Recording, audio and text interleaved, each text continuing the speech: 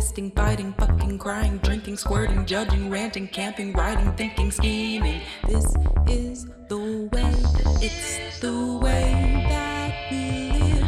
It's the way that we live. And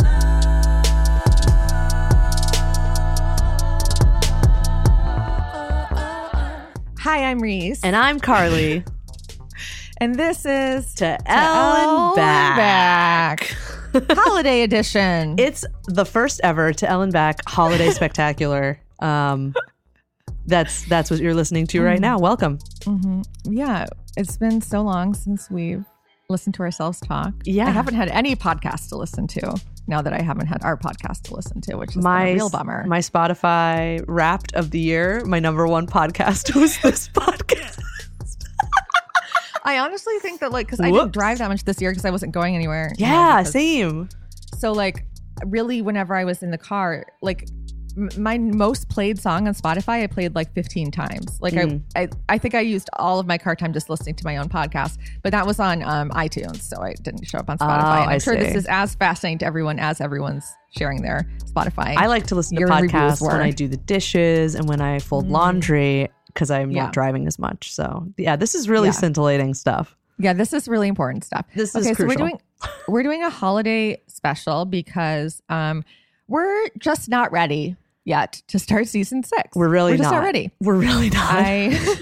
Everything in our lives right now is a little bit chaotic and overwhelming. Yes. And we want to be sure that season 6, that even though they did a bad job with the show, that we do a good job. An excellent job. With our show.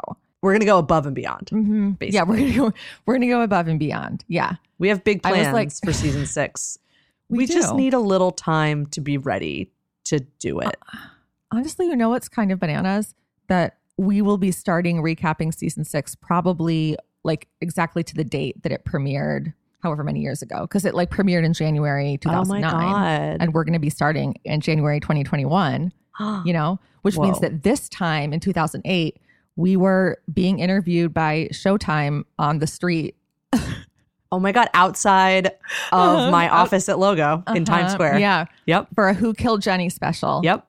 I remember that. And that's is that video still online? We got to look for it. No. But I recapped it on my blog. So there is some recording of it. But that's when my family finally thought I was a cool and important person because it was a promo that played on Showtime. Oh, shit. Yeah. And then they were I was on TV. So it was a really big deal. My friend made that video for Showtime. Right. And so it's possible that I had her send me a copy of it. And I would just need to look through all 47 hard drives I have to find it, which shouldn't take long. Right. It was basically just our friends answering the question, who do we think killed Jenny? Yeah. Because they'd already been rolling out the Jenny's going to die floating sheet in the dark room promos. It was this winter. It was the promos about the season was someone, specifically Jenny, is dead in the pool at Bet and Tina's house. Nothing was left to the imagination. No. And then they did all those promos where they were in the black dresses, including Kate Manning, who looked visibly uncomfortable. Deeply uncomfortable, yes. Oh my God. And Kit looked incredible. I remember that specifically. Of course. I think season 6 was also the licking promo, the where they're all half naked and licking each other. Was that season 6 for real? Yeah. Oh God. I mean, they really got their design was really solid, but the show itself had disintegrated into a shell of its former self, which was not a very strong shell to begin with. I think. No, there wasn't. They didn't have too far to go to disintegrate. No. So we really want to be prepared. Absolutely. We want to be prepared, but we also didn't want to leave our listeners in the lurch for 2 whole months. We know you've written to us, you comment on Instagram and Twitter, and you tell us how this podcast really makes your Monday mornings. And I cry every time I read about that because I forget that people actually listen to this. And to me, it's just me and Reese talking shit. But apparently people listen, which is wild. And we didn't want to just end the year on such a, kind of a end of season 5. We'll be back eventually kind of note. We wanted to do something different. Yeah, we did. because we miss you. You miss us. We do. We hope. And you might not, and that's fine. You can choose. It's a voluntary thing listening to the show. We just set up expectations with this podcast. Like almost every project I've ever fucking done in my entire goddamn life. In the beginning, I am like gung-ho, like, yes, I'm writing this column twice a week. Yes, I'm doing this every day, da-da-da. And then I'm like, I start to be like, oh my God. Like when we were like, we're done with season 3. When should we start season 4? Next week. You know, like we took like 0 breaks except for the break that we took so that I could recap Gen Q. Right. We took the Gen and Q so we break. just went like season. So you guys haven't become accustomed to us like actually taking, we took like a little break before season 5, but I think this is our longest break. This is our longest break. And you know, I would blame the pandemic for a lot of it, a lot of this. And also just our own lives becoming occasionally chaotic. You know, life sometimes does that. Yeah, like my whole life right now is in boxes because I'm moving. And that's part of the reason why I'm so busy. And I'm so stressed out with work that I started having anxiety dreams about showing up to work and not having a face mask and no one having one. And so I'm just there without a mask and everyone's screaming at me. And then I wake up and it feels really good.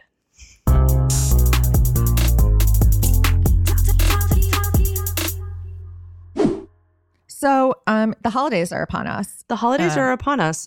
Reese, as a fellow Jewish person, do you know when Hanukkah starts this year? December 10th. Correct. I Googled you it told me that several days ago. And then I told you it. Yeah. Hanukkah's great. I love Hanukkah. Big fan. Big fan of Hanukkah. It's not a very important holiday, though, in the calendar of Jewish holidays. It is not. In Judaism, it is a pretty insignificant day. It is not a holy day in comparison to many of the other holidays. Yeah. But it's good. In America, it's a big deal because then the Jews can get presents, too. Yeah. Now, I don't know about your upbringing, but I was like one of only 2 Jewish families in a small Catholic town in New Jersey growing up. So it was a really interesting time.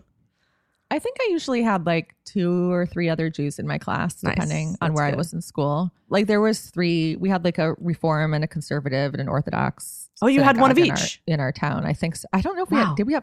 And we also had what's the other one? Maybe it was Reconstructionists, the ones who don't believe in God specifically, but it's like cultural. I don't know what that's called. I lived in a college town that was founded by hippies. We had the most liberal marijuana laws in the world. It's a specific place that I grew up. So it's delightful. Yeah. In fact, I grew up thinking that Jews were all like hippies. Oh, that's And then funny. I went to college and found out they were all rich people from New Jersey. Legitimately. Which I say with love. Those are my friends. No, I'm from New Jersey, but stay in their nice houses. And like parts of our family are the rich Jews from New Jersey, but not my parents and not my immediate families. The other parts of the family were the rich Jews in New Jersey or Florida.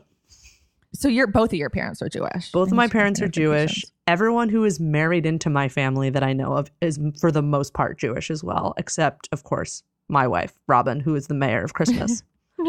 That's her official title. And I've always been a person who does not care about Christmas, but due to being with Robin, I have, and again, her position being the mayor of Christmas is a pretty big deal. So that makes me it's a big job. The first Muppet of Christmas. And oh, cool. You know, I take it seriously. I've gotten into it. I fucking love Christmas. I love that. I love that for you. I love it. I love it. I fucking love it. I love everything about it. I love it. And I'm sad that Christmas will be different this year. I know. But we have gathered here today for this holiday special because a film debuted. A film. On Hulu, the channel Hulu. It was a lesbian rom-com Christmas film. Yes. Everybody was very excited about it. So excited that it shattered all of Hulu's records. Yep. For movie viewership, which just shows you the power of the lesbian market and the power of our loneliness. And also the power of Kristen Stewart, if we're being honest. And maybe the power of Christmas. And Carly, I think you're right. I think it has something to do with the power. You know, they're talking about Christmas. A war on Christmas. I don't see a war on Christmas here. Except the one I've waged personally since my birth. My dad's side of the family is Christian. So when I was a kid, we would go there for Christmas and stuff, so I could get my like fill of Christmas. But it's not something that we celebrated in our own home. Okay, so at all. This is crazy. Again, both sides of my family are Jewish. When we were kids, and again, we were like one of 2 Jewish families in our small town. My parents fully had us celebrate Christmas. My mom had a white artificial tree that she had like color-coded ornaments that matched the living room. She got really into the aesthetics of it. And we celebrated Christmas and Hanukkah every single year. And I remember... That is actually really super weird. It's so weird. And I didn't realize it was weird until I was like older. And then one day I was like, wait a minute, why the fuck were we celebrating Christmas this whole time? And I asked my mom that once, and she was like, oh, we didn't want you to feel left out with all the other kids. And I was like, oh, that's still weird though. I told my mom I feel left out from all the other kids, and she was like, that is the story of our people. Yeah, that is the story of our people. Get used to it, girl. She did not give a shit. Like, I tried to make up Christmas carols with Hanukkah words, and she was like, stop that right now. Like, we were like, there was no Christmas. No Christmas in the house, because we were supposed to be proud of being Jewish. But I wanted one thing, Carly, and that was to be popular. And all of the popular kids were Christian. So yeah, I see it. Yikes. I had no chance of being popular at that age. So as a person who was routinely bullied, I had given up on that. And instead of just leaning into it and like getting into Christmas at school to try to blend in, instead my mother contacted the principal and complained that there was a Christmas tree in the cafeteria, but no menorah. So then she made a construction paper menorah, laminated it, came to school, installed it on the wall. And by installed, I mean attached it with masking tape, with a little envelope next to it with little laminated flames, one for each candle for each day. And then it was my job as her child and the Jew in the school that every day at lunch, I had to light the menorah in front of the entire school. Oh, Carly, I'm so sorry that this happened to you. So yeah, while we were celebrating Christmas at home, I was also being further ostracized you were also at school by my... having to represent all of the Maccabee warriors. Yeah. The crazy thing is that the other Jewish family in town totally had a brick thrown through their window once that had like a swastika or something on it, something horrifying. Wow. But we didn't. And I also think that could be because we were poor and no one knew where our house was. They were on like a main drag in a really nice house. And I think that has something to do with it. Anyway, I don't know what the point is that I'm trying to make here, but we all have a lot of feelings about this time of year. It was complicated. Yeah, it's a complicated situation to be a Jew during the Christmas season. Which is why we are today hosting a holiday episode, a Christmas special of our podcast, despite both being Jews. And despite one other thing, which is that the L Word itself never had a Christmas special, despite my personally calling for one every year. And as you know, they always listen to my They always calls. do. Every year, they're always like, what does Reese think about the L Word? Let's not do it. And every year I say, where is the Christmas special? Every year? Where is it? Every year. And one year I decided I was going to write one. This was recently. This is after the reboot had been announced. Yes. Famously, Reese, you wrote an L Word Christmas special. Yeah, I can't open it on my computer, which is a whole other story that I won't get into, but it has to do with Final Draft. No, but what's interesting is I did find the treatment, and I had said it right at this period of time. Like I didn't realize they were like bringing in new characters and stuff because it had just been announced. So I set it to take place like 3 days after season 5 ended, because all I did know was that they were going to like pretend like season 6 never happened, which turned out to not be true. That was a lie. But it was going to, because like Christmas movies, the one we're going to talk about today doesn't involve this, but Christmas movies usually involve a small business underdog story. Always. As well as a romance. And so part of it was like Helena had this new girlfriend who worked at GLAAD, who was also like this wealthy. I think I had her like as a trans woman because I was like, let's fucking have a trans lesbian on the show finally. Love it. You know, and they're at her chateau in Tahoe or whatever. And Jenny's a chateau in Tahoe. And then Alice uses the movie being stolen, and Alice uses her platform and the woman from GLAAD to fight back against the man who wants to take all the gay parts out of the movie. You know, and then get it produced, and then it's like everyone can actually enjoy Christmas. And then I forget what I had with all the romantic storylines and stuff, but it was going to be really good. And, it sounds incredible. Yeah, doesn't it sound really good? Yeah, I would love to watch that. Thank you so much. But in lieu of the L Word having an actual Christmas special, which would be great, some people from basically the same, I guess, social web as many of the L Word women made one of their own. They sure did. That film is called Happiest Season, and it just premiered on Hulu recently. Yeah. And many of you asked us if we would do an episode about the film. And we said, okay, and we'll see how that goes. And here we are. Doing it. We're doing it. You're ready? Listening to it. You ready to get into it? I'm ready to get into it.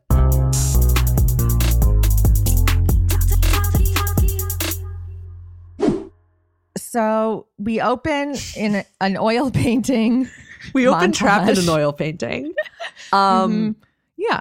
This is to try to give us some like backstory on the characters through illustrations. Oil painting. Oil paintings that we are trapped in. And you know what? They really did look like the characters. They were really good oil paintings, I think. You know, Dan Levy stuffed a turkey. There was a picnic in the park. They had necklaces. They exchanged necklaces. So this is big character building stuff here. You're really getting to know these people because these are very specific actions done by very specific people. Yeah. Which I think is throughout, you know? And then we barrel into a walking tour. A walking tour. It's like a Candy Cane Lane situation. And my friends, this is a real event.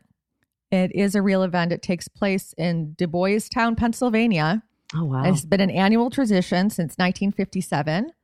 And Santa is usually there, although we did not see Santa. Wow. You know what? Santa's version. nowhere to be found in this whole film. That's true. Maybe because of like... Santa's homophobic. Yeah, that's what it is. And we meet our women, our ladies in love. Our ladies in love. One is tall and one is shorter. Which is already a great dynamic. This is already an excellent lesbian pairing. One tall, one less tall. We have Harper, who loves Christmas. She loves it so much. And we have Abby, who doesn't love Christmas. And love Christmas. And I immediately was like, Abby, you're my girl. I also don't really care about Christmas very much. And so And Robin is tall. And Robin is taller than me, yes. So I bought into it immediately. I was like, yes, I'm right there. This is real. You're like, it's this believable. Is real. Yeah. They climb up on a roof. Hijinks. I did not like the hijinks. I mean, hijinks for 5 minutes. I think they look at the lights. It's beautiful. I think looking at the lights was one thing, but I think climbing on the roof is very dangerous. The roof climbing? Yeah, I thought that was so dangerous. I would never be able to be a part of this. Well, I think that's what set this couple apart is that they are risk takers. Interesting. Yeah. Okay. Yeah. I did not like the roof climbing because it looked very dangerous and trespassing, really. And those are I wasn't a fan. I'm not a risk taker, I guess. So, you know, they had me and then they lost me. I thought it was a little bit contrived. However, when I first saw this film, I saw it at the drive-in premiere. That's right. And yes, which was nice because they gave us a snack box. Ooh. 2 snack boxes. Actually, we got 2 snack boxes. And then we were in our car. And this was like just before the surge began, like 3 days before. Sure. So we were in our car in a parking lot filled with other cars. And then who appeared on the stage 10,000 miles away but Kristen Stewart herself. Oh, my God. And I was like, oh, my God. They were all there. All the women of the film were there, I think. I don't remember. I remember very much, though, that I think I had probably already taken an edible. And Kristen Stewart was there. And she said that she wished there'd been a movie like this when she was growing up. And I thought, that's very cute. And I love this. And here we are we're not sharing air because everyone has a mask on and we're in a car, but we're sharing the idea of it. Exactly. And I like that sentiment. When I make things, especially when I make things geared at younger audiences, I always think about it in terms of like, what would I have wanted to see when I was younger? And totally. That's even how I think about stuff now. Is like, what do I want to see now? When I actually get to like make queer things. So I think that's beautiful. It is. It's beautiful. And that's what Christmas brings out in people. Oh my gosh. Harper is so turned on by the light display that she loses her mind and invites Abby to come home with her for the holidays, even though Abby already has commitments, pet sitting. And the next day, Abby wakes up and she's very excited about going. And Harper's suddenly a little lukewarm. She's not sure if she wants to go anymore. And we, the audience, were like, what's going on here, ladies? What's going on? What happened? This dynamic? Yeah. I mean, we kind of know because we already saw the trailer, but of course. Then we go to a restaurant in Pittsburgh called The Vandal, where we meet John. John, played by Carly. Played by me, aka Dan Levy of Schitt's Creek fame. You know, is he kind of playing a version of himself / a version of David Rose? Maybe. Does it matter?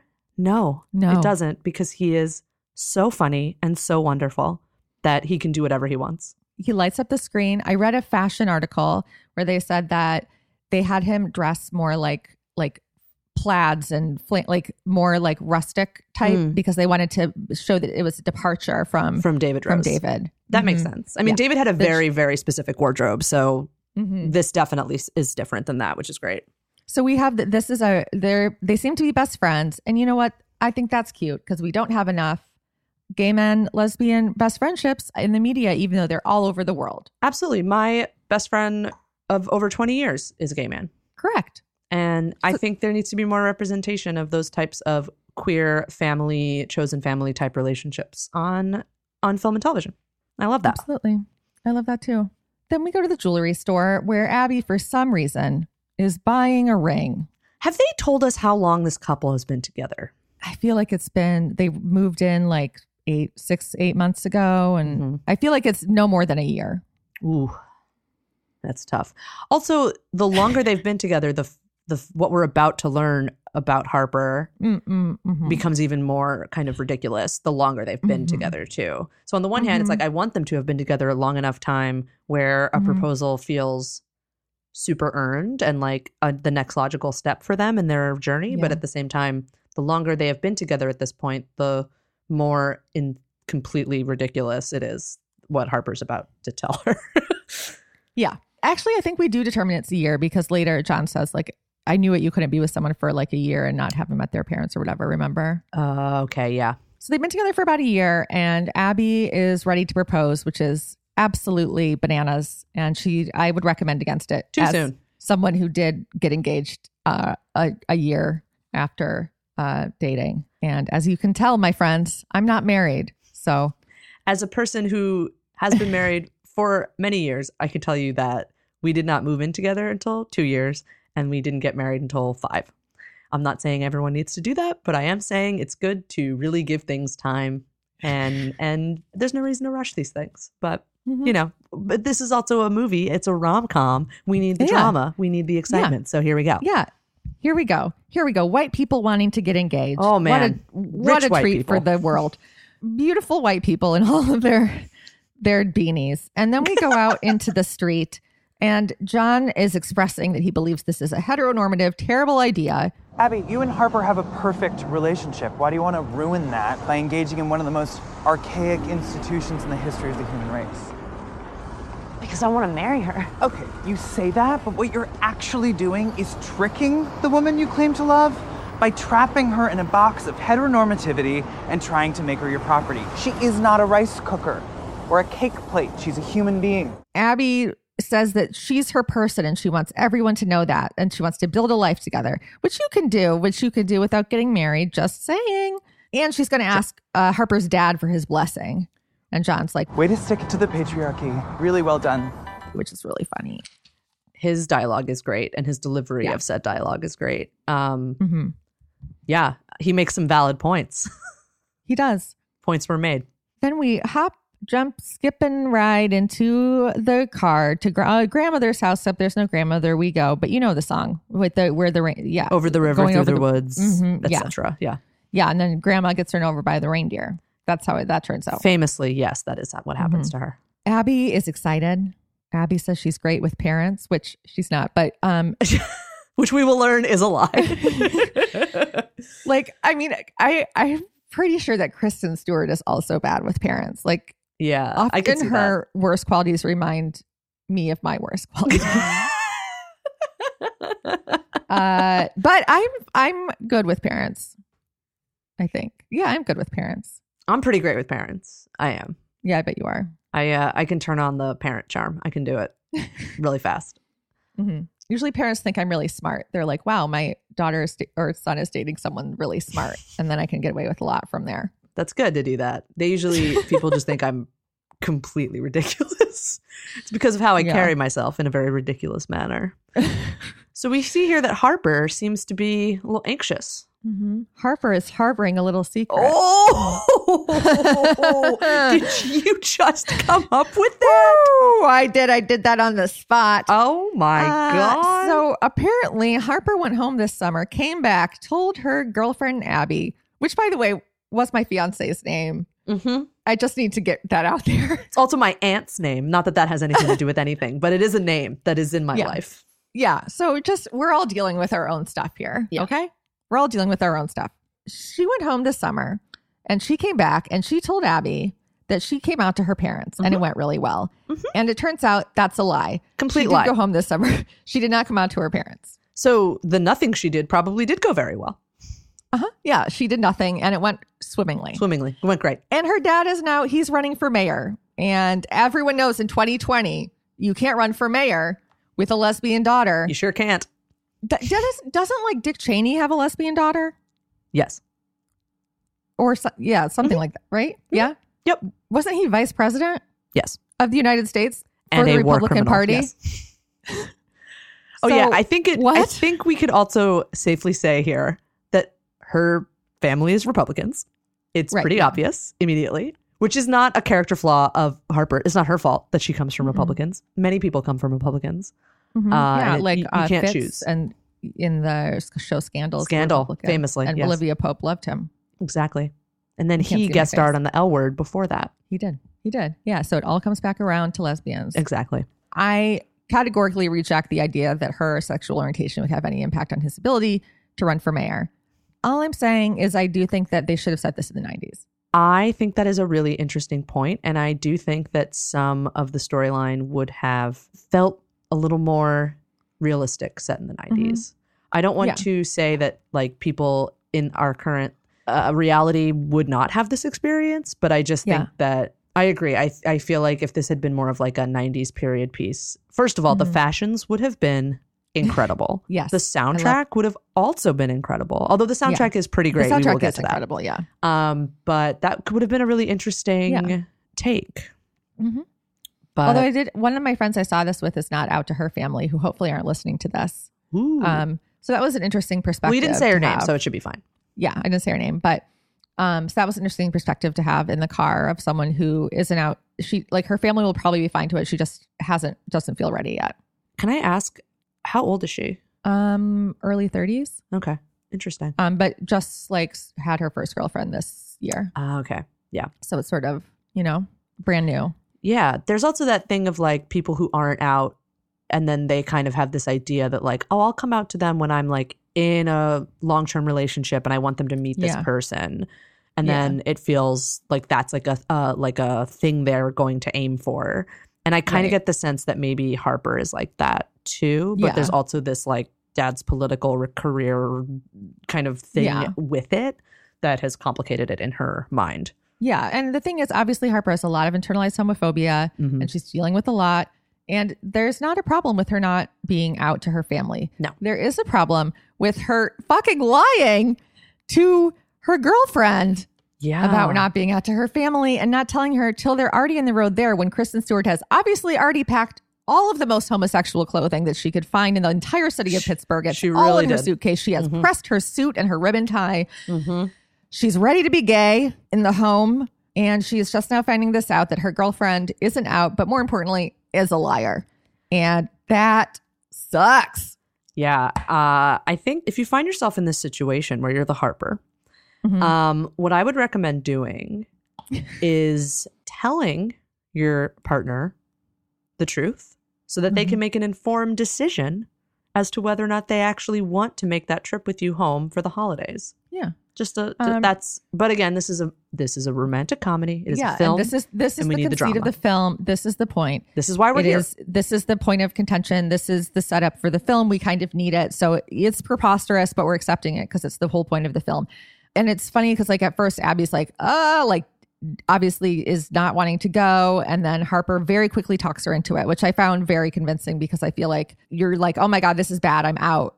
And then It just takes a little prod because as soon as you say that, you're like, oh God, we have to break up and then I have to move out and then this and this and everything's and then they say just the smallest nice thing. You're like, okay, yeah, well, I'll just go along with it. That's easier. That's easier than dealing with this. It's gonna be fine. It's gonna be fine. It's gonna be fine. How hard could it be? How hard could it be? They'll fall in love with her and they somehow won't know that she's also gay. Even though she is very gay. Even though she is obviously very gay. Obviously gay, yeah. And maybe they'll recognize her from the film. From the Twilight film. Yeah. Exactly. Yeah. And they'll know she dated Robert Pattinson. Noted pasta aficionado. Robert Paddington. Okay. Paddington Bear, the star of the film Paddington Bear. Yes. Film Paddington Bear, starring Bella Swan. We arrive at the home, the giant, pristine home in the mysterious town outside of Pittsburgh that is never named. Never named. Mom is played by Mary. I cannot pronounce a single goddamn word today. Exactly. Yes. Who we love. We love her. She is a legend. She's wonderful. She has a great performance in this film. And we are greeted right away by her iPad, which is a funny little runner throughout the film where she's always taking photos on an iPad for her husband's social media account. I started an Instagram feed for your father to give voters a peek behind the curtain. Your mother's going viral. Yeah. I found that to be very cute. We meet Jane, who is Harper's sister. And just a real delight. She's the whole I was just like, just protect Jane at all costs, you know? Protect her. Jane. I have asked you not to do that. I know. I didn't listen. Oh. Yay. I didn't think you'd be here, but here you are. I didn't want to wait one more second to see my little sis. Oh, I was changing the air filters. Thank you, Jane. So Jane is played by Mary Holland, who also wrote this film with Clea Duvall. And she is very, very funny. And actually has a kind of connection to the L Word, if you think about it, because she is in the comedy group Wild Horses with Stephanie Allen. So, you know, it all leads back to the L Word. Interconnectivity, the chart, etc. Wait, is she gay? She is straight. Oh, interesting. Mm-hmm. Well, so it turns out that Harper has sold Abby as her orphaned friend. Orphaned friend, roommate. And everyone acts as if she was orphaned yesterday. And her parents died tragically hours ago. And I actually thought it was very funny. Yeah, I did too. And also it happened when she was 19. And also even as someone who just lost one parent, people handle it in a way like you have this tragedy like just radiating out of your body as soon as they find out, other parents find out. And it's a pretty intense dynamic. So being like a bona fide orphan, which is a funny term for them to use. Yes. So yeah, they think like she has nowhere to go. And so she's here. And that they're like doing something really like generous by like taking her in. Yeah, taking her into their palace. So we get a little tour of the home. We see the oldest sister, I think, right? Sloane is the eldest. I think so. We see Sloane's room full of trophies. Overachiever. Her mother laments that Sloane changed careers from lawyer to makes gift baskets. She and her husband were lawyers. Now they make gift baskets. And we know that we are setting up this character. We're going to meet her later, but that's all we get right now. We go to Harper's childhood room where we see Harper and Connor, her high school boyfriend's prom photo. Yes. Still prominently displayed in the room along with her Josh Hartnett posters. Which I thought was a wonderful touch considering Clea Duvall and Josh Hartnett were in the film The Faculty together. Interconnectivity. Interconnectivity once again, thechart.com. Our chart, the chart. Ourchart.com. And then we find out that Abby will not be staying in Harper's bedchambers. She will not. In her bed, she will not. She is staying in a room in the basement.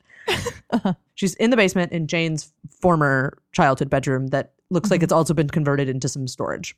Yeah. It looks like they store some arts and crafts down there. Yeah. Which is all relatable.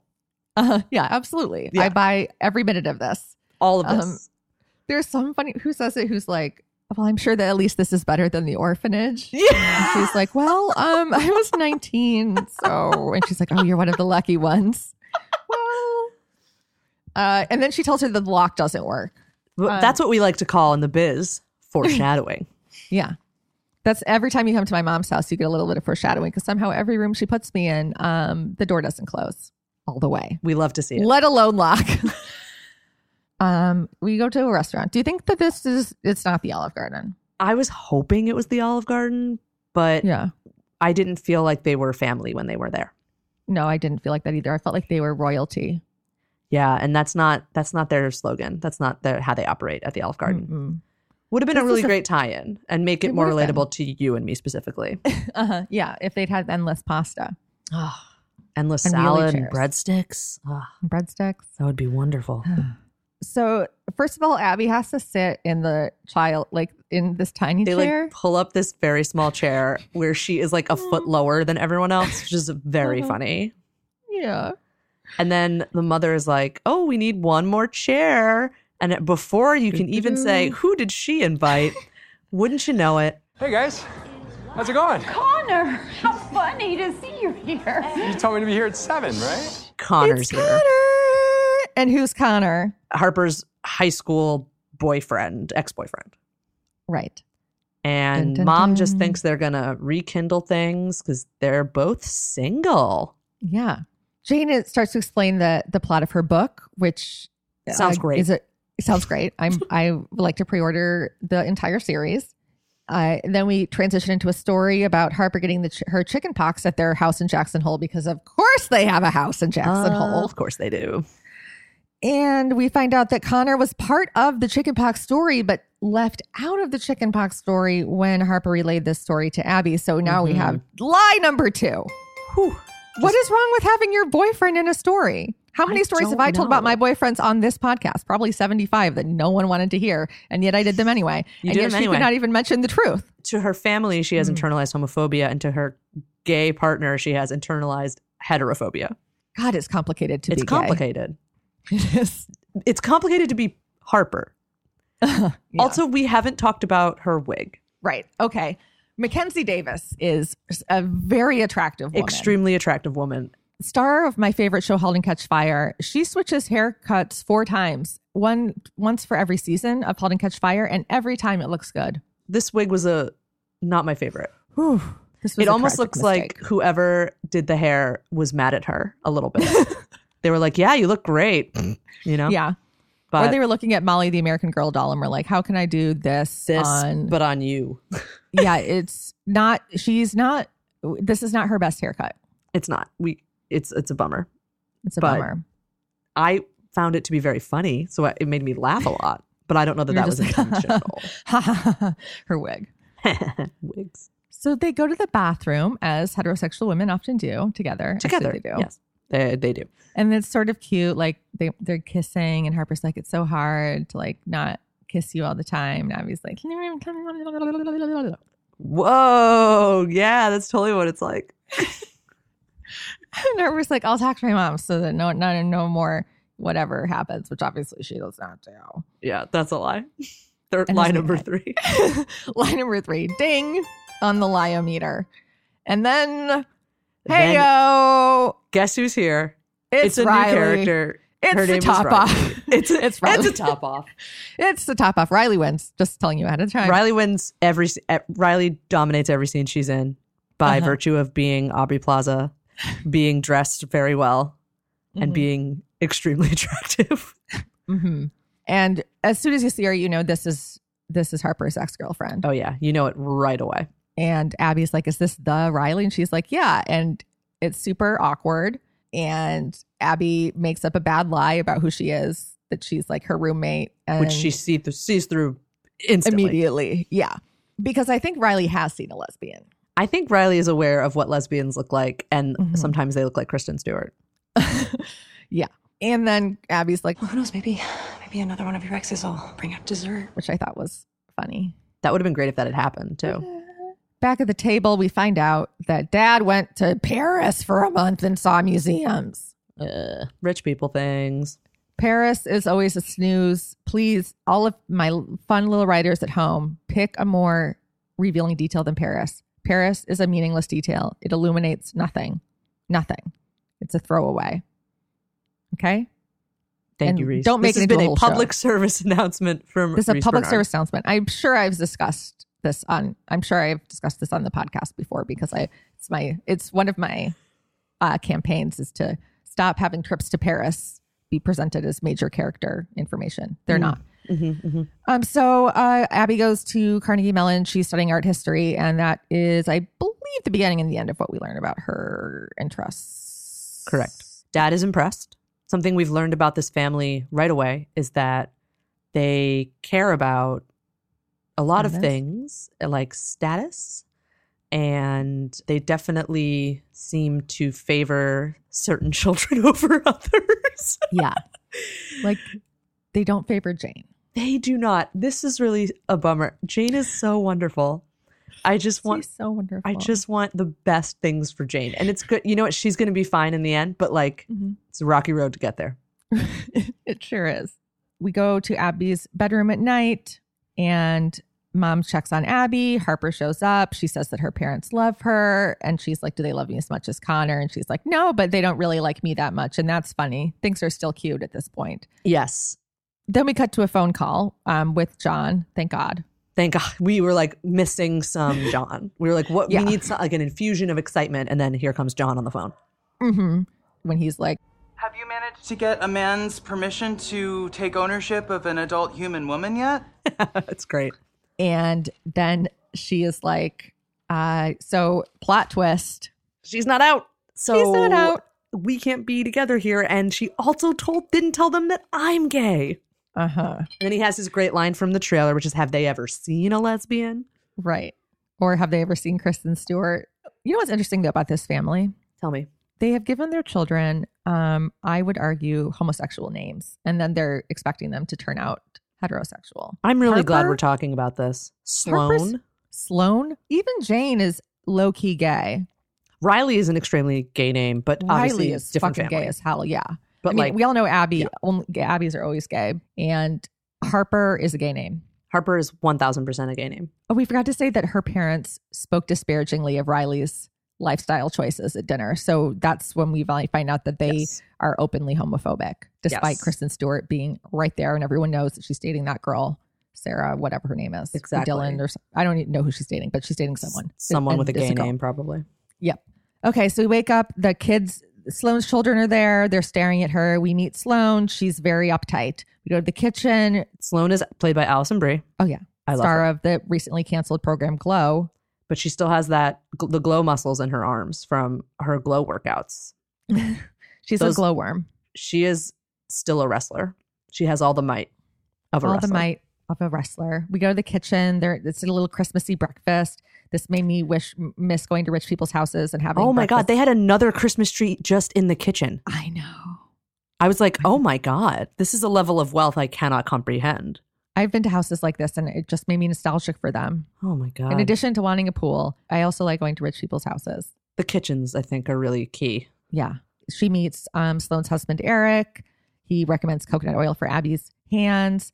Jane is so excited to go ice skating. We find out that Harper's a journalist and her dad seems to be pretty proud of her being a journalist. Yes. And he's so excited to have all of his daughters here. And then we find out this is the part of the episode that Carly likes best, is that we find out there's a big event that evening. There are several big events that happen over the course of this trip that they are on. And this is the first. Yeah. And a major donor will be there. Major donor. Anyway, it's time to go ice skating. We drive to the ice rink and we have some very funny banter about the curated gift experiences that are provided by Sloane and her husband. I laughed very hard at all of that. I enjoyed that very much.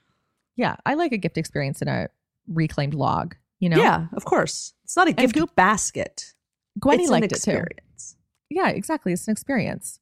You're like, this is what it's like to be Tom Sawyer, who had to raft logs on a raft. Exactly. This is what it's like to be on a raft, a log raft, but smaller, and you're a gift. You're in the gift. You're part of the gift. Yeah, exactly. Yeah, that's special. And you need to go to law school if you want to do something like that. It's important to have that background. Yeah. Yeah. We go to the skating rink And it turns out that Sloane and Harper are very competitive with one another. Oh, gosh. They sure are. Mm-hmm. They decide to race. I got scared for everyone. I was terrified for everyone. Not just everyone in the family, but just all the innocent bystanders. Several people were knocked over that we saw. It was a bloodbath. Brawl. It was exactly that's what I was looking for. It was a bloodbath. An absolute bloodbath. The banter between the rest of the family while they're doing that is very funny. What are they doing? They're racing. Oh, yeah. Date time! Oh, I forgot to press start. How long do you Don't tell them that. Should we stop them? No, they'll tire themselves out eventually. Yeah, that's right. That's the way it goes. Get off me! I love you guys. I love you. No! You're such a cheat. It ends with them beating the crap out of each other. Mm-hmm. And that's therapeutic. I guess. Sure. As represented in the film Fight Club. Ah, yes. Famously. We go to the house. Anyway, it's all a lead-in to go to the big party. Big party with the donor. The campaign woman. Woohoo. Woohoo. Jane is single and ready to mingle. And there's that great shot where she and Abby are standing up on like the second floor and they look down and they see Riley and there's that great eye contact and everyone made a gif out of it. And I was really grateful to the internet for that gif. It was cute. There's Riley just amongst the crowd. Just Rylan. Speaking of gay names, the donor woman is named Harry. And she is played by Anna Gasteyer, who's wonderful. Yeah. Is that really her name? That's so funny. And who is the other? Oh, yeah, who is Harry. the like? Is it like the campaign manager who's played by the mom? Oh yeah, from Blockers? She's her character's name is Carolyn, and she's Carolyn was in Blockers. Yes. Oh, I forgot she was in Blockers. She's so good. I love her. What's the Sarayu actress's name? Blue? Sarayu Blue. Yes, I love her. I think she's so funny. She's so good. When I saw her, I was like, oh my god, I'm so. I know, excited. me too. I'm like, cast her in more things. Yes. We meet Harper's friends. They they're terrible. Suck. They're terrible. And then Connor's there. Of course he is. There's too much Connor in this movie. There, I said it. Yeah. No, it had to be said. Connor pulls Harper aside to ask her out. And then luckily John calls, saving Abby from this horrible party, which Terrible honestly, this is what, night one since they got in yesterday? Well, the first night they went to dinner. So this is the second night. Okay. So this is night two. I believe that Harper still has an obligation to more or less stick with Abby. Yes. But she doesn't. John calls to let Abby know that she is at a country club that forbade women until very recently, because of course he has been tracking her, which is funny. Yes, and that is another little runner throughout the film that will pay off later. Yeah, and he already says a lot because he's known them as a couple for a while now, but he is not excited about her not being out thing, and he is judging her choices. Yes. He also might have killed the fish. Correct. Yeah. I mean, he did. He did. But this is the moment where we're learning that it might have happened. Then we go to the house at night where Abby receives the most lukewarm sext in the history of sexting. Absolutely. Which is, I guess it's sort of a picture from, it's like Harper from like her chin down, and you can kind of see her bra. Like almost. You can like almost see her bra, but like this honestly barely reminds me of when I was a sex worker and we would do pictures for the website, and you obviously like you had to have your clothes on in the picture, but like just a bra, and you couldn't have your face in it because obviously no one's face could be in it. So they would literally be like these chin down pictures with like just a little bit showing. They would be hotter than this one, but I was like, this is exactly what those looked like, and Abby pretends to be excited about it. And that's cute for them. That's cute. They, that they're still feeling the love for each other. And Abby is just going to sneak on upstairs and get a little of that clavicle in her mouth. Whoa. Maybe a sternum is involved. Maybe a sternum. Wait, does she go upstairs or do they both go downstairs? Because then there's the whole bit with the door the next morning, right? I think Abby is going upstairs to Harper, but then after the hullabaloo, Harper ends up going downstairs with Abby. Right. I forgot about that. You're right. because in the hullabaloo is that Abby is walking upstairs and then mom is awake. Uh-oh. So she has to hide in the closet. Literally in the closet. Literally in the closet. She gets caught in the closet because the Roomba starts busting around, even though they have no Roomba. Pets. And then the mom is like, Abby, what are you doing in the closet? Get it? She's in the closet. Abby goes back downstairs. Harper sneaks downstairs and makes out with her, and that was cute. Yeah. And then it's the next morning because they fell asleep in bed together. Yeah. In a room with a door that doesn't lock. Yeah. And Harper luckily fell asleep with her bra on, which is exactly a normal way to sleep. Always normal. So they wake up together to everyone busting into their room, into their little love nest, where we're going to see like a cute little morning of Kristen Stewart in a white tank top. And she says, "Why did you lock the door?" I thought the door didn't lock. There was something blocking the door. She put something heavy in front of it to block it. It sounds like lock, but it's different. Okay, like Blockers. Like the film Blockers, which is a very good film. And the twins do spy Harper hiding behind the door through a crack. Oh, do they ever, those twins. But do they even know what they're looking at? They're not sure, but probably.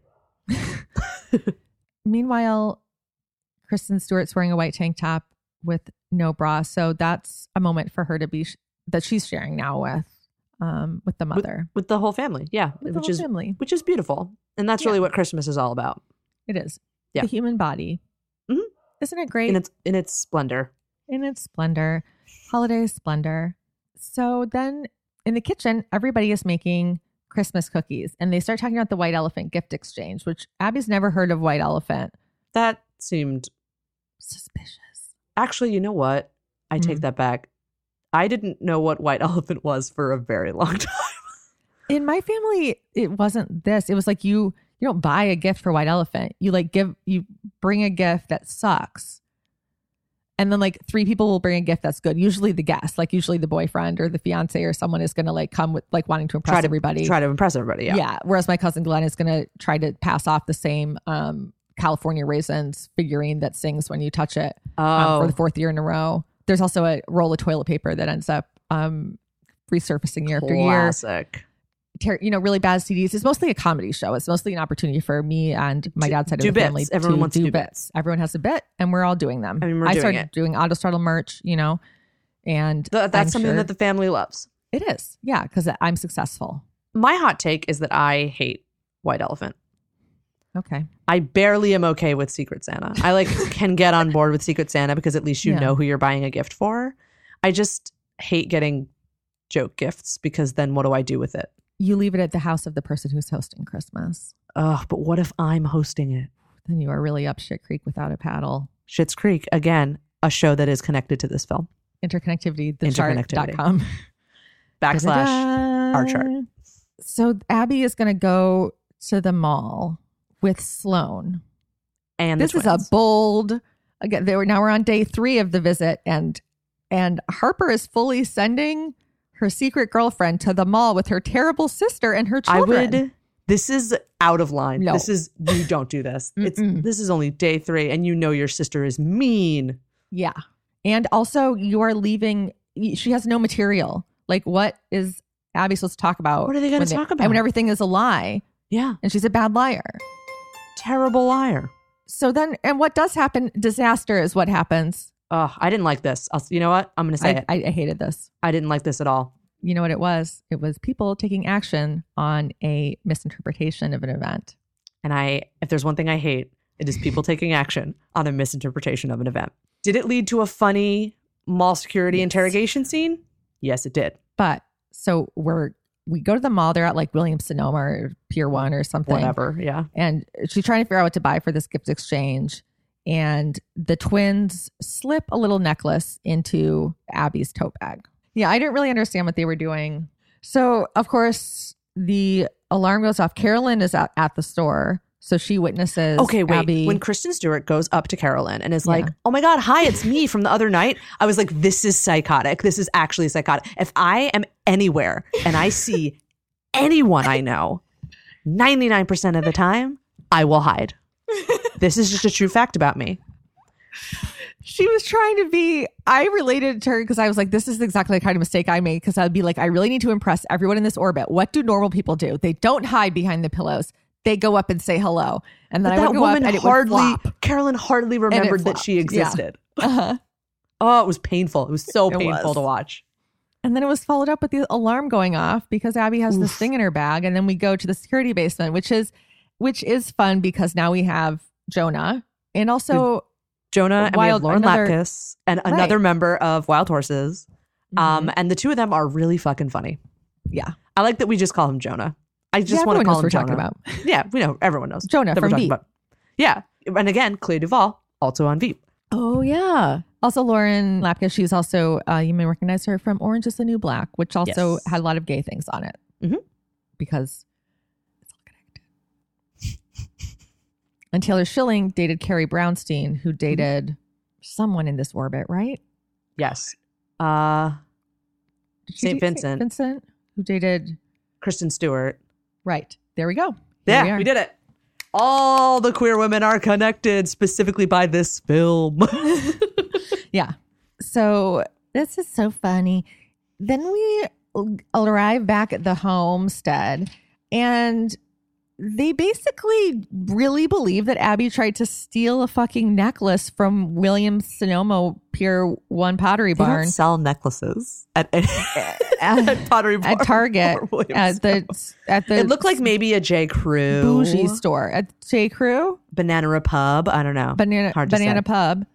B-Pub? At the B-Pub. That's because what we call Banana Republic at B-Pubs. Yeah. Yeah.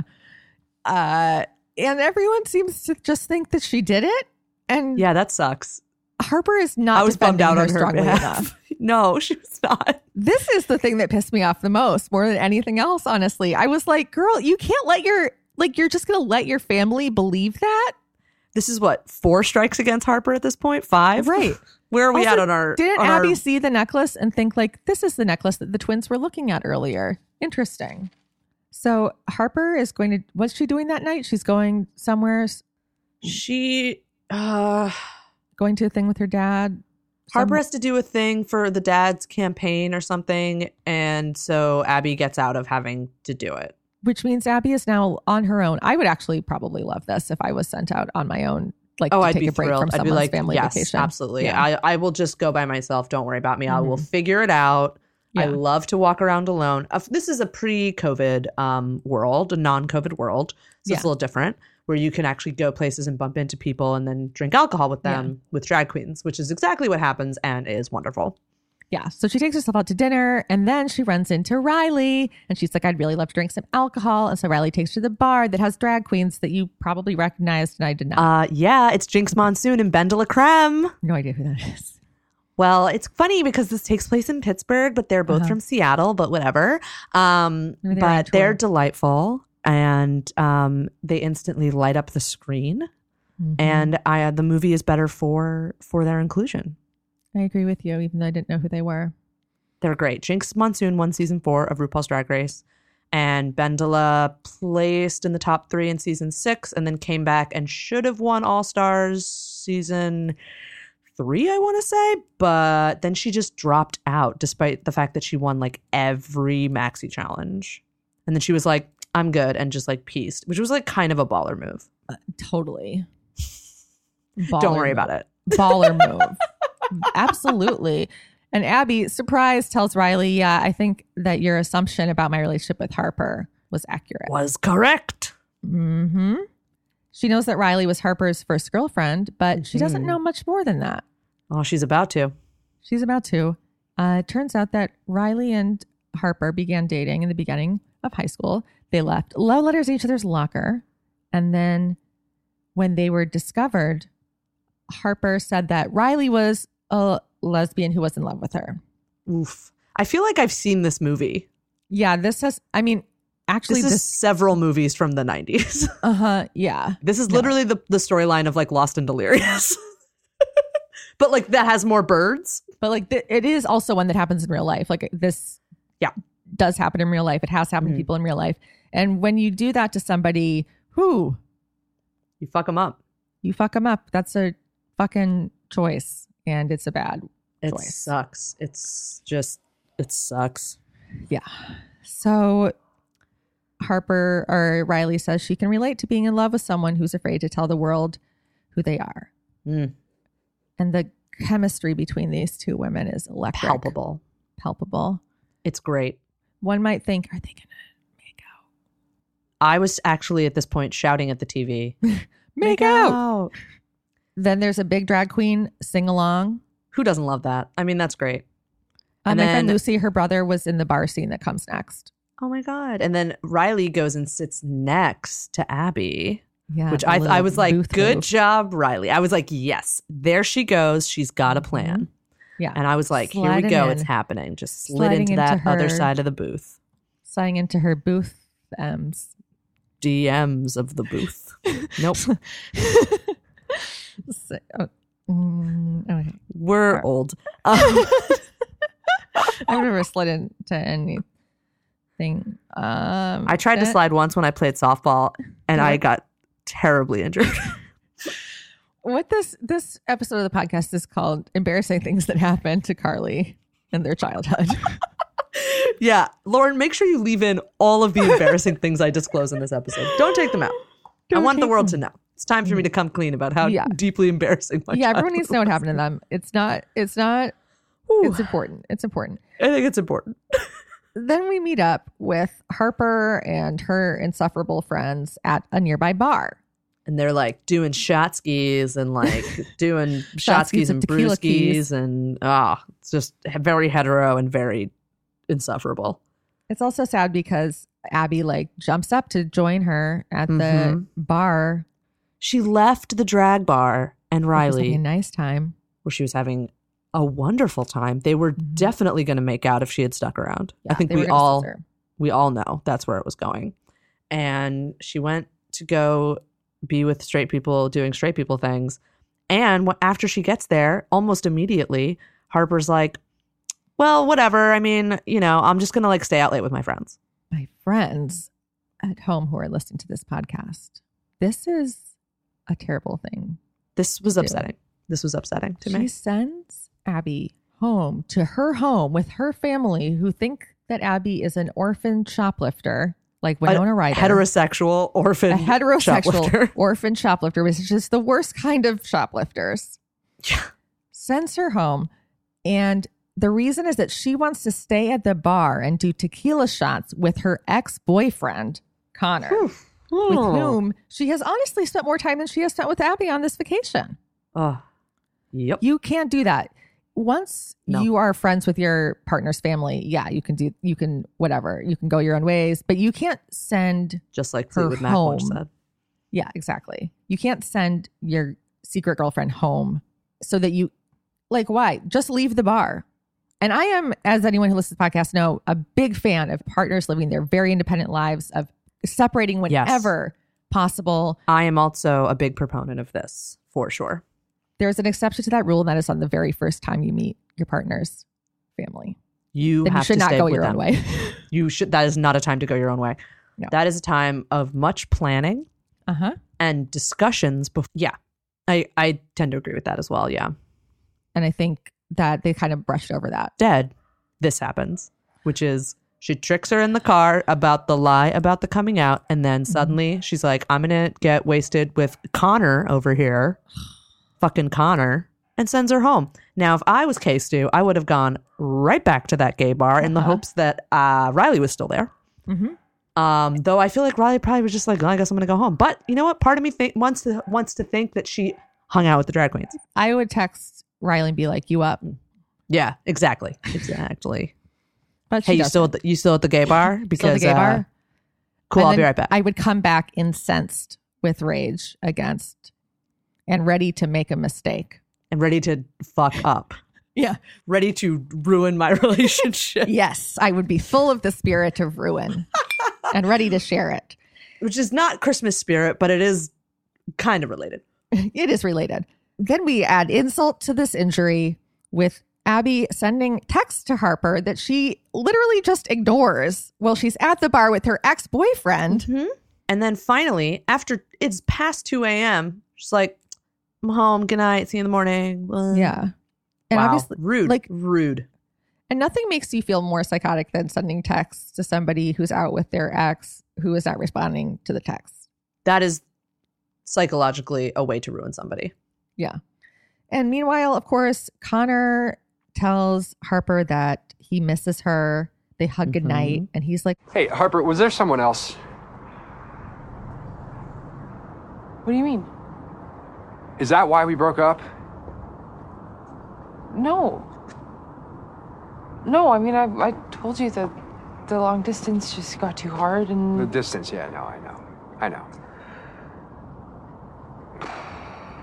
I don't know, just kind of always felt like there was something... Kind of felt like there was something you weren't telling me. And this is when I realized she was dating Riley and Connor at the same time. Yep. This is the moment where that becomes very clear. And clearly this conversation is about more like, what were you hiding? And the thing she was hiding was that she was gay. Wait, sorry. She was dating Riley at the beginning. Remember they were freshmen and they started dating. Yeah. But wasn't she dating him near the end? Later years of high school? Yeah, maybe it didn't overlap. Yeah. I guess it's it could have overlapped. It didn't necessarily have to overlap, but the point is that she was hiding her the point is that she was hiding her sexual orientation. But this is just when in my head I thought, oh my God, wait, were they, not because he said was there someone else, but just because I was thinking about their relationships in high school and I was like, I think they probably overlapped. I mean, it's very possible. But Harper was like, no. And I think, though, that in this scene, you did see that Harper was just really, does have a lot of internalized homophobia and has completely destroyed her whole inner narrative about all of this and does not know how to find her way back. No. And it's really sad. It is sad. I think that's probably something that audiences can relate to. It wasn't my journey, but I'm sure it was someone's. And that sucks. Yeah. I wanted her to be like, well, actually, Connor, I'm gay. I was hoping that she would say that. Instead, to add an injury to the insult that we already added to an injury, when Abby comes to check on Harper in the morning and is like, I didn't know where you were, blah, blah, blah, blah, blah. She's like, I didn't know I had a curfew. Oh, then she just gets angry. Uh-oh. She is just doubling down on all of her bad decisions at this point. Not good. Not good. She said, I'm feeling suffocated. Why are you keeping tabs on me? I know why. Because you're at her parents' house. That's why. It was such a uncalled for outburst from Harper in this moment. What the fuck, Harper? And she's like, you agreed to this? And it's like, no, she was already in the car on her way there. She did not agree to this. She did not. She agreed to a very different circumstance. Indeed. And then she says that she needs some space. Whew. At her parents' house. Where they both are. And her parents think that Abby is a heterosexual orphan shoplifter. Exactly. And this is terrible. It's very upsetting. It's really fucked up. Yeah. Because she's making Abby feel like her reaction is yes, it's true you're not out, but that means you have to still make space for how Abby is going to feel about you staying out with your ex-boyfriend. Yes, you do have a curfew because you're staying at your family's house. So there's an expectation that you're going to be home. And you brought her on this trip with you. Yeah. And then sent her home to go to sleep after you asked her to meet you at a bar. Yeah. Where she was already at a different bar. Mm-hmm. And she should have just stayed there. And she says she's feeling suffocated on a trip to her family's house, which again, is aforementioned, is a time for suffocation. That is a suffocation event. You go into that knowing you will be suffocated by your family. Mm-hmm. Therefore, you can't turn around and make it Kristen Stewart's fault. You can't. Mm-mm. And Abby looks up a rideshare app and discovers it would cost over $1,000 to get a ride home. Goodness gracious. John calls. John calls or she calls John? I don't remember, but I would have been like, bitch, come get me. I think John calls and he says that he apologizes for judging her. Yes. And she is kind of like, you know what? Actually, you are correct. Mm-hmm. And she says, this is why I avoid Christmas. It always brings out the worst in people. And I'm like, don't blame Christmas for this. Come on. Yeah. I mean, I would blame Christmas, but that's my cynical Jewish side. Call me crazy. I would blame Harper. It does seem that the line of blame here would be a very direct straight line just to Harper. Yes. She's sad and she's crying. She doesn't know if she can stick it out or not. Also, John is at the pet store buying new fish. In the previous scene, when he asks her where you would go to get fish, that was very funny. When he was like, I love these fish so much that I wanted some of the same fish of my own. I was like, a pet store. Yeah. It's so funny, but he doesn't know. He didn't know. It's so funny. His reaction to this is weird. He's just like, I'm going to need to give this a think or whatever. And so Abby still doesn't know what to do. And then she makes a strong move, which is calling Riley. Hey, it's Abby. Are you doing anything right now? I mean, first of all, great. As a person who wants to watch chaos happen in a film. Yeah. Yes. Well, my thought during this was like, that is exactly what I would do once more. So she goes White Elephant gift shopping with Riley, which I love this. Now we're doing local shops. We're on a walk. We are not at the mall supporting any longer. Small businesses. We are absolutely Small Business Saturday. We're doing it up. Love it. Love everything that's happening. And then Harper is also shopping and she sees Abby and Riley walking by. And I was like, I also you asked her for space, you monster bitch. Yeah, this is your own fault. You're the architect of your own demise. Feeling a little suffocated now, are you? Huh? Who's suffocated now? Why don't you call Connor? Harper sees them walk by and then Harper like drops a case of wine. Yes. Yes, she does. The whole thing just breaks. And it looked like she was shopping at like Rose Apothecary too, which I thought was great. Yeah, she was. It's like Patrick's in there. Could you imagine? I know. Incredible. I did feel like all of those little shops had like a Rose Apothecary vibe. I know. It was so cute. We go back to the glorious house and home of the illustrious Harper family, where the Harper family. She gets home and her mom is a total bitch to Abby. And because Abby's like, where do I put the gift? She's like, under the tree. Where do you think? And then she's like, I'm so sorry. And then she says she can't find her Christmas brooch and clearly then accuses her of stealing it. She's like, if it should magically appear, that would be okay. I won't ask any questions. I'm like, oh my God. Harper, you need to Harper, fix it. Fix it. Fix it.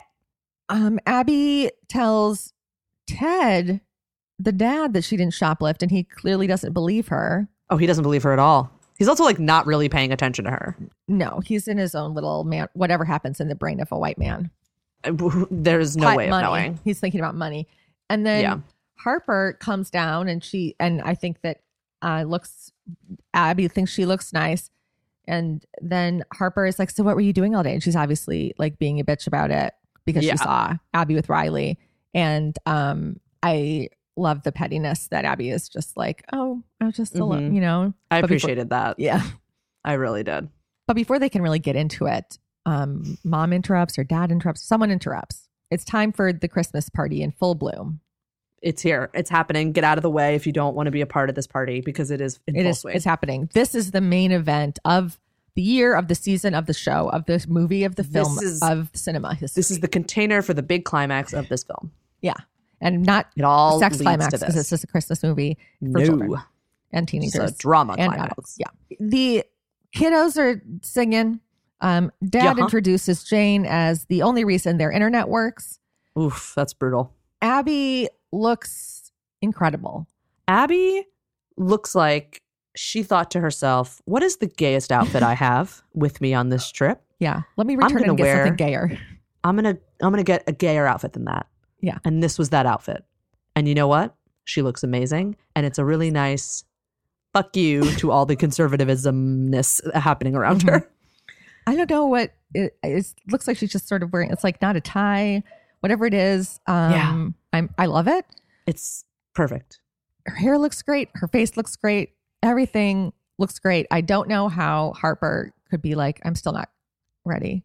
Oh my God. I know. She looks incredible. She looks amazing. Good for her. This is a real vengeance look, which I love. Yes. Yeah. She's dressed to kill. Indeed. And Riley saddles up and for a spiced alcoholic beverage. That was a great moment. Love that moment. Now they're party friends. And you know who catches that? Harper.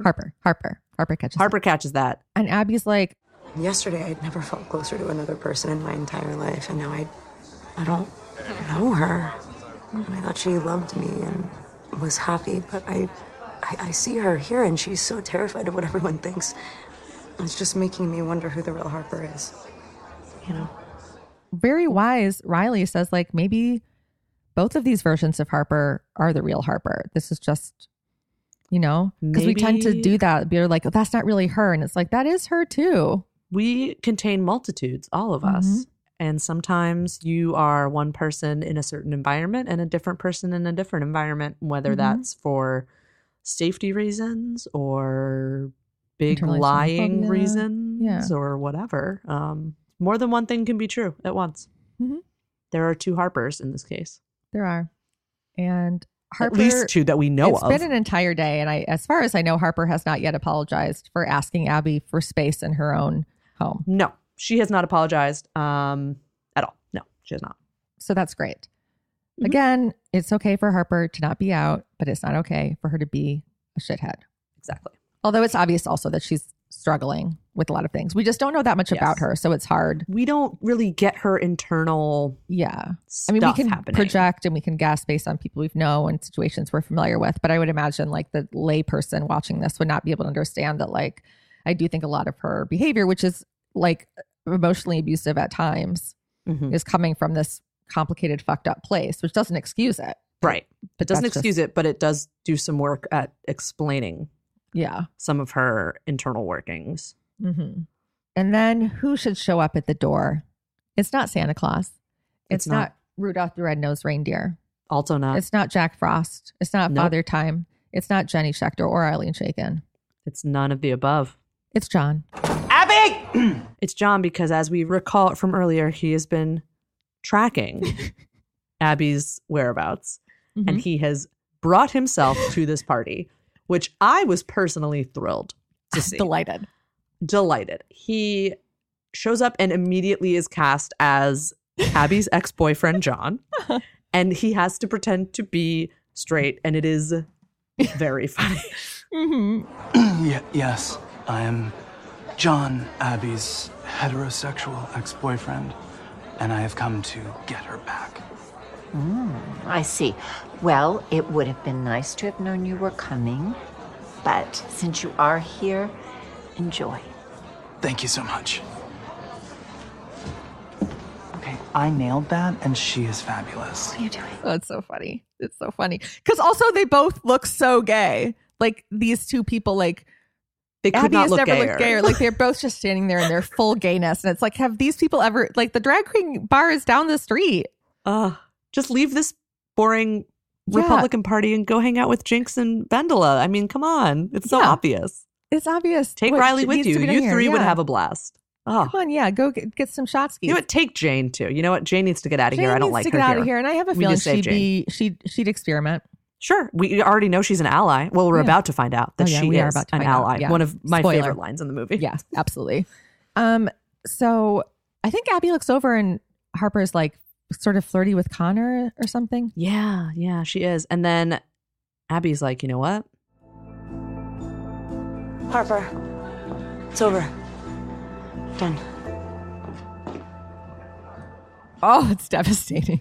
It is devastating, but I was like so like righteously angry on her behalf. So I was like, yeah, vengeance. Yeah.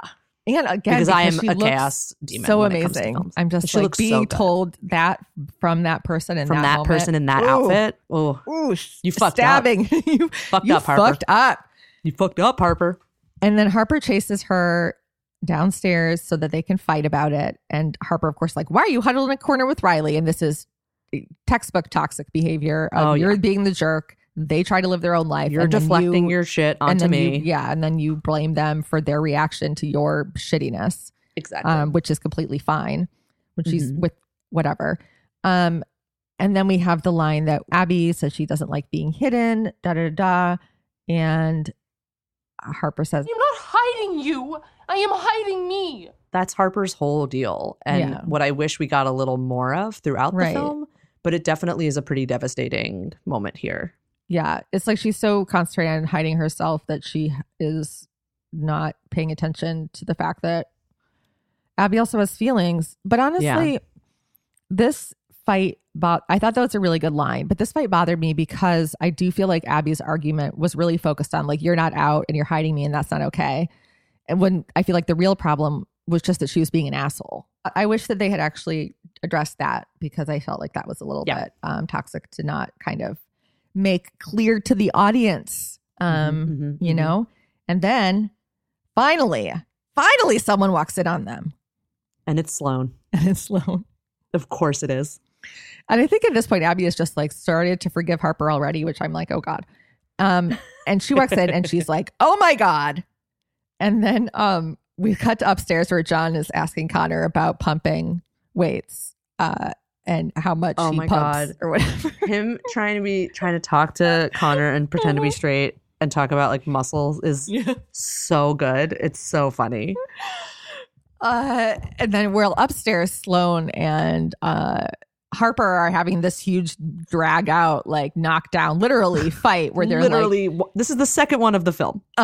Yeah, like please don't tell mom and dad yet, and it's complete chaos. And then oh my God, in the middle of the chaos, they fling open the door and find Sloane's husband is in the closet hooking up with Carolyn, who again I love. Yes, and I love this for both of them. Yeah, get together and leave the family. You deserve better. Yep, take your children. And she's like, oh my God, we weren't going to tell them. So then that's when we realized that at first I thought they were ethically non-monogamous, but then I realized they were about to get a divorce. Exactly. I was wondering the same thing. And then I was like, got it. Right. And meanwhile, downstairs, Jane cannot pick a white elephant gift. She just doesn't know which one she wants. She doesn't know. Maybe she's a Libra like me. Oh, I could see that. And I think and then back upstairs, Abby kind of tries to intervene in some way, and Sloane yells, "You stay out of this, Sappho." It's perfect. One could argue it's perfect. Incredible. Downstairs, Carrie has selected Jane's white elephant. She unveils the painting, and it's a painting that Jane did. It's a beautiful painting of Main Street. And she's like, what the fuck is this? And I'm like, what do you think it is? It's the painting of Main Street. And John is like, I love that. Yeah. Because he has John is perfect. The fight from upstairs tumbles into the downstairs, and Sloane is like, all of this is happening because Harper is...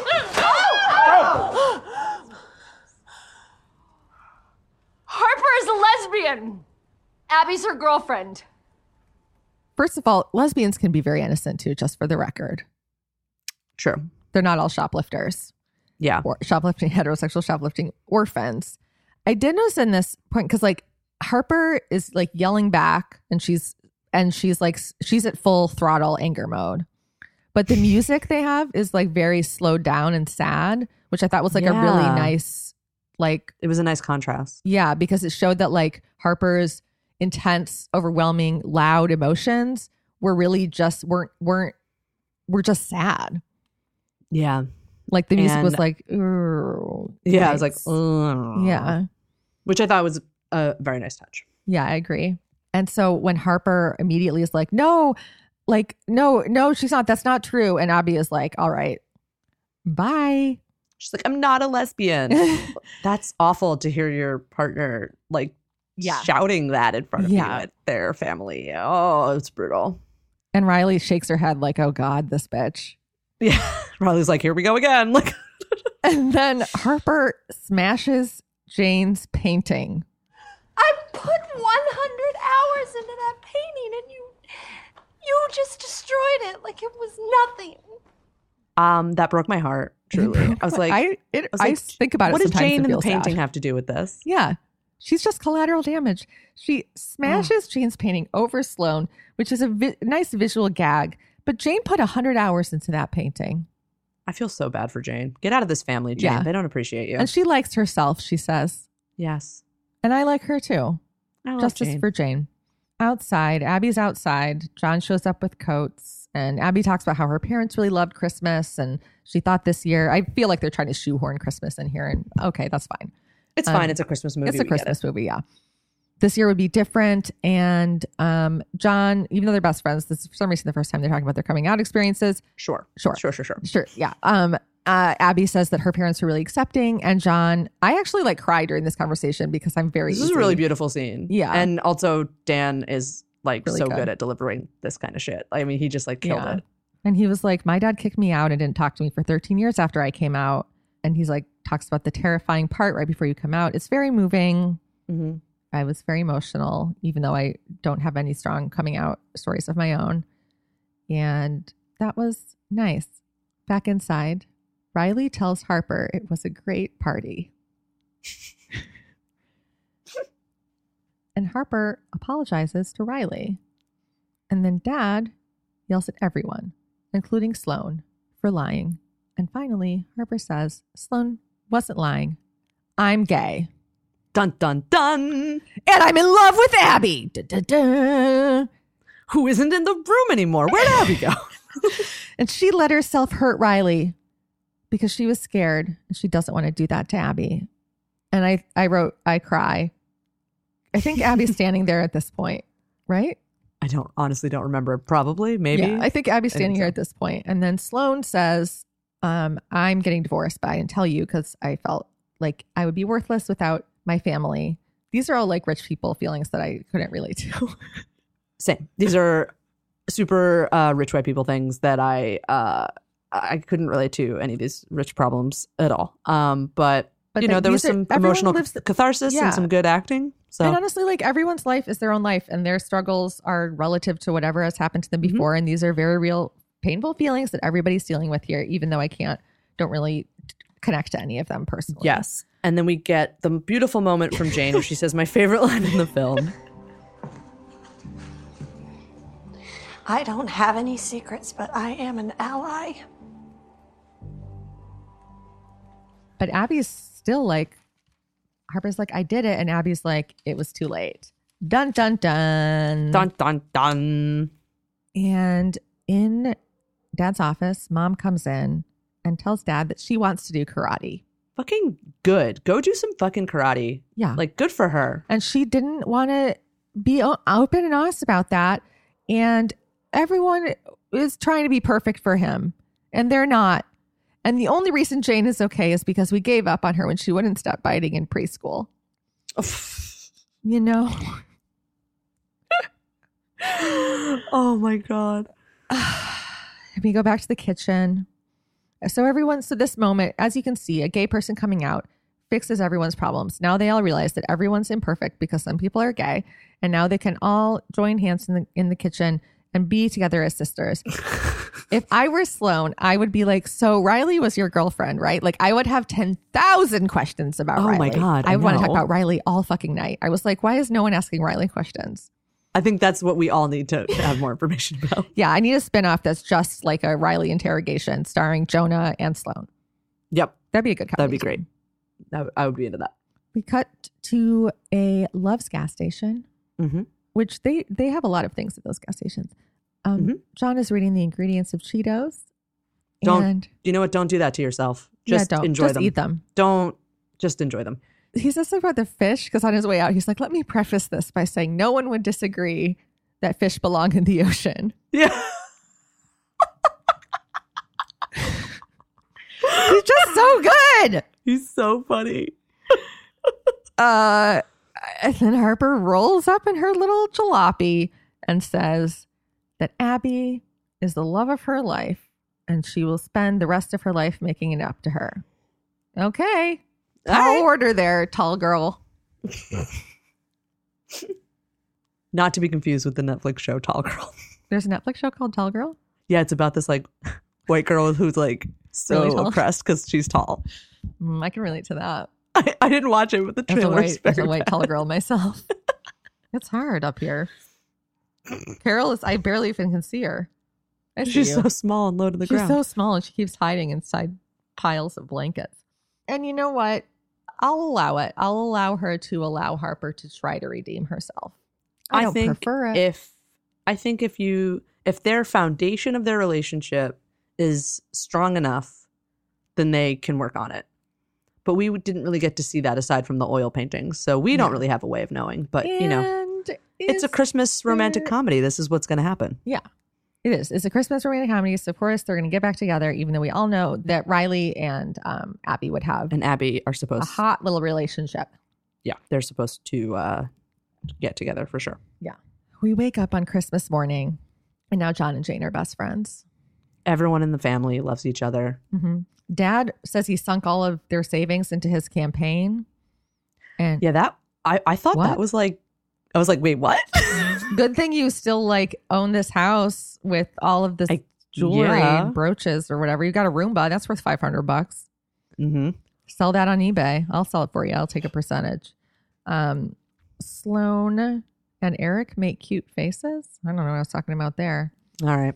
Harry calls and she says that she will support his candidacy if they have a don't ask, don't tell policy with Harper. Because again, it is 2008 here, 2010. I don't know what it is. 1995? Like what? It's not this era. It's a bummer. But also they're Republicans, so maybe we just assume that's what she would say. I don't know. Who knows? I mean, there's tons of Republican lesbians and gay people. They're called Log gays Cabin. for Trump. Yeah, they exist. They exist. They're real. We don't care for them. No, we don't. Then they do a big family picture and David takes it and that's cute. And then we fast forward in time. It's 1 year later. Oh my God. 1 year later. And they're at Jane's. Bookstore. They're at a bookstore for Jane because you might have forgotten, but John is a book agent. Jane is an author in waiting. John works with authors, lit agent. And guess what? This happened. Her fantasy crazy story series, whatever, has begun, and it is a huge hit. And the bookstore is packed with fans for her story. And I could not love this more for either of them. It's wonderful. And I guess Harper and Abby are engaged. Sure. Okay. Oh, God, I forgot. They all go to the movies. That's right. Yeah. And then we have the Tegan and Sarah special song. And then during the closing credits, they have like this cute, like little Instagram feed. Did you see that? Yeah, that was super cute. Yeah. So it's like, it sort of shows like the last year and you see mom being very accepting of her daughter and her daughter-in-law, future daughter-in-law. And she gets into karate. Yes. So excited for her. She lives her dreams. We also see Aubrey Plaza and Clea Duvall in one of the pictures on the Insta feed. Right. So the idea is that this is little Riley has a new girlfriend and it's Clea Duvall in a photograph. Yes. It's pretty great. I love that. If I was the director of this film, I would have done the exact same thing. Especially because I feel like Clea Duvall has been like the girlfriend who has 3 episodes in Veep, in The Handmaid's Tale, in American Horror Story. Like this is her role, is like the woman who walks onto the stage, everyone clocks, she's gay, and the girlfriend. And then she has a bit part. And I guess that's the episode. That's the episode.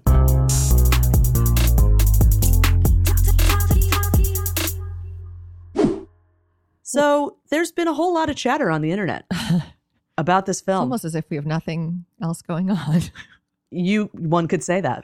One could say we are all in our homes doing very little and are depressed. And there's a lot of discourse. We'll say discourse. Yeah. There were parts like the way that Harper was acting that I think definitely summoned unfortunate memories for those of us who have been in relationships that were toxic, you know. But I also feel like they did frame it in a certain way. I don't know. I think you can like the movie without liking Harper. Exactly. I like the movie and I didn't love Harper. Both things can be true. What? Mostly the wig also. It was mostly the wig. Yeah, the wig was because I love Mackenzie Davis, but I know, me too. Some people were like there was no chemistry between them, and I think there was chemistry between them, but their relationship obviously sucked. It was built on a foundation of lies, right? And ultimately, it's just like I would just like to, if we could go back to my least favorite Christmas movie of all time that I hate publicly more than any other movie in the world besides Lost and Delirious, which is Love Actually. And every fucking relationship in that film that many of you dared to like is not just like love, but love is completely fucked up. Completely. I think that this is a very specific genre. This is a holiday themed romantic comedy. I think that adhering to the laws of the genre, this film is a success. I think that this is a genre about rich white people problems, a trip home, and lies, and a heterosexual, and it delivered on all. And exactly, and it delivered on all of those fronts. I think that the unfortunate thing is that this is kind of the only film of its kind that has such a mainstream platform. Yeah. And so, of course, it's going to get a lot of attention, whether good or bad. Yeah. I've seen a lot of great reviews. And as we know, it's set huge, huge records for Hulu, which is massive. To me, that's a really good thing because I want to make queer rom-coms. Yeah. And I know a lot of people that want to make them and people that want to see them. And there is absolutely an audience for it. Uh-huh. And it's not just a queer audience. It is a big audience that includes straight people. And that's pretty awesome. I think that that's how we get our stories told to the widest possible platform is things like this, is things like Happiest Season succeeding beyond Hulu's wildest dreams, I'd say. Yeah, absolutely. And is the cast really white? Yes. Are there some problematic characters? Yeah. But that's the genre too. So I think that it's less about whatever you want to say about this film and more about celebrating that it happened and now being excited for what it opened the door for. Yeah, which is hopefully much more diverse. And maybe even a queering of the genre and of the type of storytelling that happens in this type of world. Maybe it doesn't need to be that formula anymore. Maybe there's something different that could be done in the future. But I think in order to show that there's potential for that, which is something that no studio wants to take a risk on. Nobody wants to throw a ton of money at that. You need to prove that there is an audience first, which we did right here. I'm part of it. we proved there was an audience, a massive audience. Great job, us. Reese and I obviously take a lot of the credit. Thank you. You need to prove there's an audience. You need to prove that there's storytelling that can be told, that there's it did all the things, it checked every box it needed to check. And I think that that's fantastic. I agree. And I love that. Yeah. In many ways, it's like the L Word in that way. It was completely white. It was a very limited type of person. And that's kind of where we started. And I know there's a lot that can be said. And I get just as frustrated as everyone else that progress happens so slowly and so many things are done in such a backwards fashion. But I also am the way I approach my career is I know what the rules are. I know how to play in that sandbox in order to do the subversive shit I want to do. Yeah. And I think that someone like Clea Duvall, I think, understands that as well. Yeah, for sure. And it was also as far as Christmas movies go, because I'm a big fan of the genre. You sure are. It was very smart. You could tell it was written by smart people. The humor was elevated. You know what I mean? It was much smarter than we're used to seeing from a Christmas film. And I liked that too. Also. Me too. Yes, I enjoyed that. And I think that the sad thing is yes, this relationship was toxic, but so are a lot of our relationships. There's also toxic relationships in a lot of other movies and TV shows, but man. But so this is our first really big, you were saying, our big budget thing. And there are some smaller ones. There was that movie Let It Snow that I didn't see that came out last year, I want to say. And then there's also on Netflix, there's a movie called A New York Christmas Wedding, which obviously did not get the same budget or attention that this one did. Marketing, Or marketing they didn't even tell us it existed. They did not. Whereas I have been informed of every step of this film's development. Every step of the way we've been it was not even on their list of Happy queer movies for the month, even though Dolly Parton's Christmas special was. And I know that she's a queer icon, but she's not gay. Right.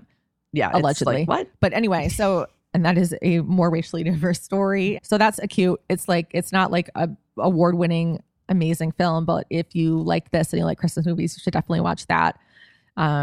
Because it has a lot of things that this film does not. And it's a fun little Christmas romp as well.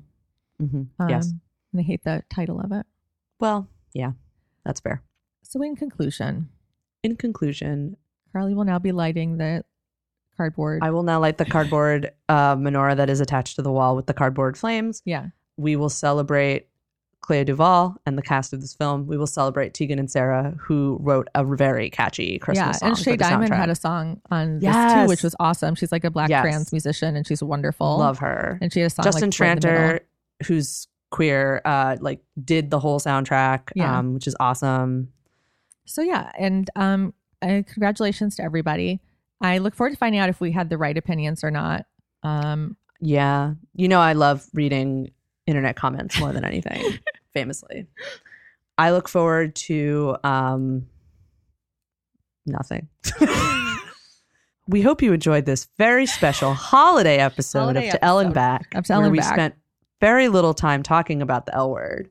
Though I do think we brought up enough interconnectivity that I think this qualifies. Yeah, we did.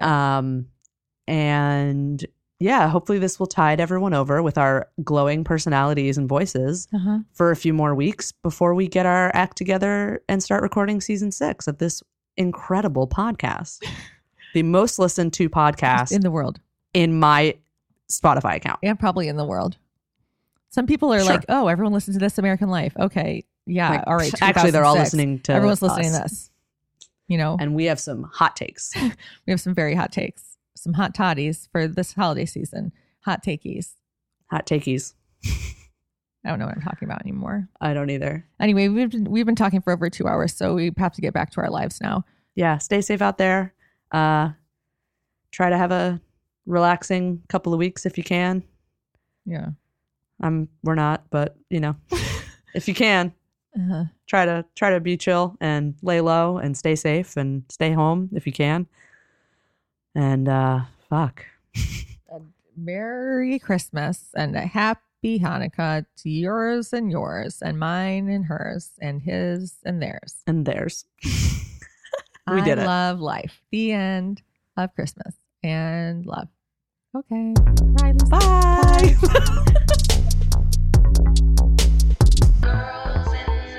Topping, laughing, moving, fisting, fighting, fucking, crying, drinking, squirting, judging, ranting, camping, writing, thinking, scheming. This is the way.